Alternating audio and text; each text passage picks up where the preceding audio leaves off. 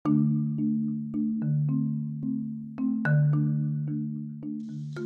everyone, welcome sa Thinking Mind Podcast, Sensibly Believing since 33 AD.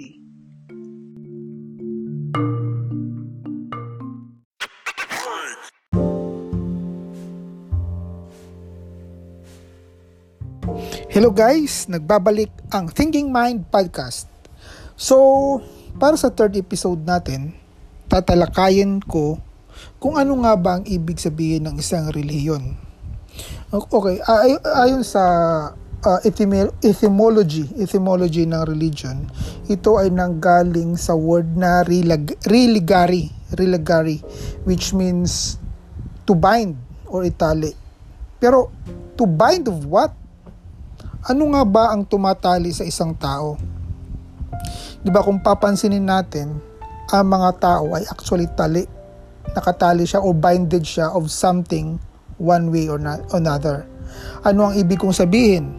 Nakakita ka na ba ng tao na tali sa trabaho niya, sa career niya?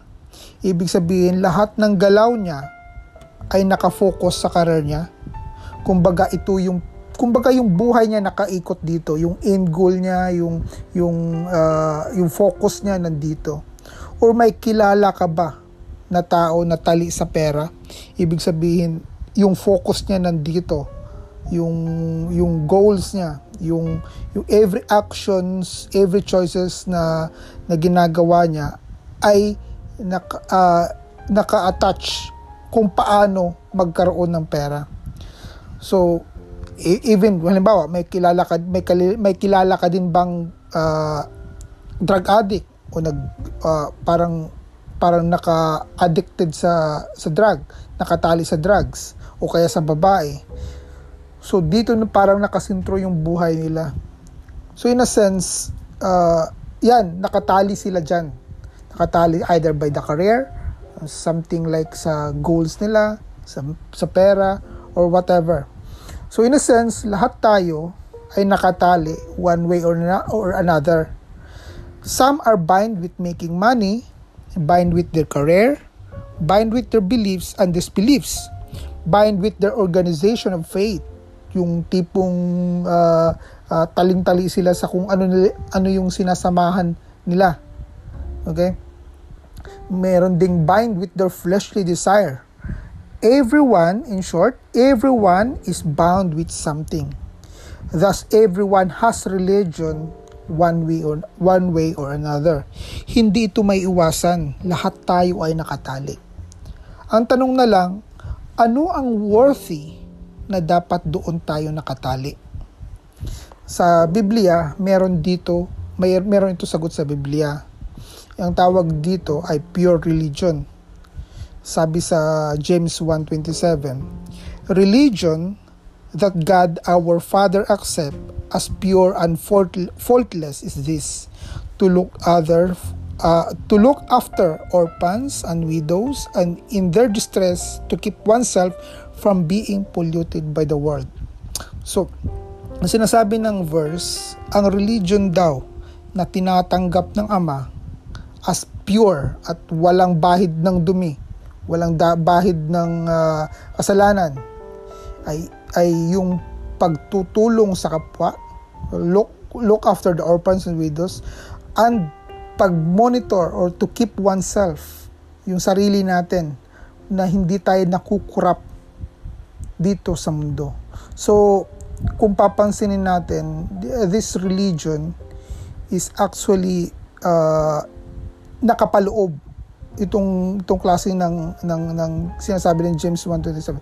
Ito actually ay nakapaloob sa second greatest commandment which is love your neighbor as you love yourself. Kasi it is not only for others but also it involves the self. So, based sa nabasa natin, based dito sa James 1:27, lumalabas na ang religion o ang isang relihiyon is not actually an organization, or at least yung pure religion is not actually na tinatanggap ng Ama, is not actually an organization, but it is an act. It is an act towards others and towards the self. to yung gawang kabutihan sa sarili natin at sa ibang tao. Ito yung klase ng religion na worthy na tayo nakabind, dito tayo nakatali. Ito yung this is the religion na dapat doon tayo nakatali. So kaya nga pag tinatanong ako kung ano relihiyon ko, pag ako tinanong nyo kung ano relihiyon ko, ang lagi kong sinasagot is James 1:27, because I believe that true religion is not an organization but actually an act. Okay? So sa akin para sa akin, this is the religions that is worthy. Kung saan tayo, kung itatali ka rin lang naman, kung magpapabind ka rin naman on something or whatever, this kind of religion, this kind of pure religion is worthy to be bind of. So pero very common yan eh. Pag tinanong mo yung ibang tao, nagtanong ka sa ibang tao, ano religion mo? Usually, ang sinasagot nila is yung grupo na kinaaniban nila. Halimbawa, may tinanong ako, ano religion mo? I'm a Catholic, or I'm an Iglesia ni Cristo, or I'm a Jehovah's Witness. So, ang nire-raise up nila is the organization in itself.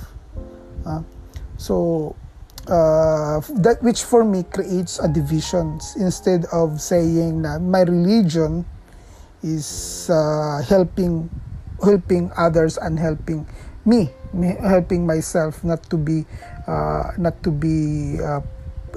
polluted with the world. Instead of saying that, they are trying to raise, or ang tinataas nila is yung organization of faith nila, na para bang yan ang pure religion sa Biblia. So but then sa Biblia, ang pure religion is not that. Pure religion is an act of goodness. So next time, kung sino man ang nakikinig sa podcast na to, I hope na pag tinanong kayo kung ano religion niya, I hope you remember James 1:27 and just simply say, my religion is helping one another, helping others. And I think that's a good way of creating unity para hindi nagkakaroon ng division. So, dyan nagtatapos ang third episode ng podcast na ito. I hope subaybayan nyo pa yung mga susunod na podcast. Download this episode, download the first episode, the second episode, and this episode. I will continue to post more. I hope someone is interested to listen. As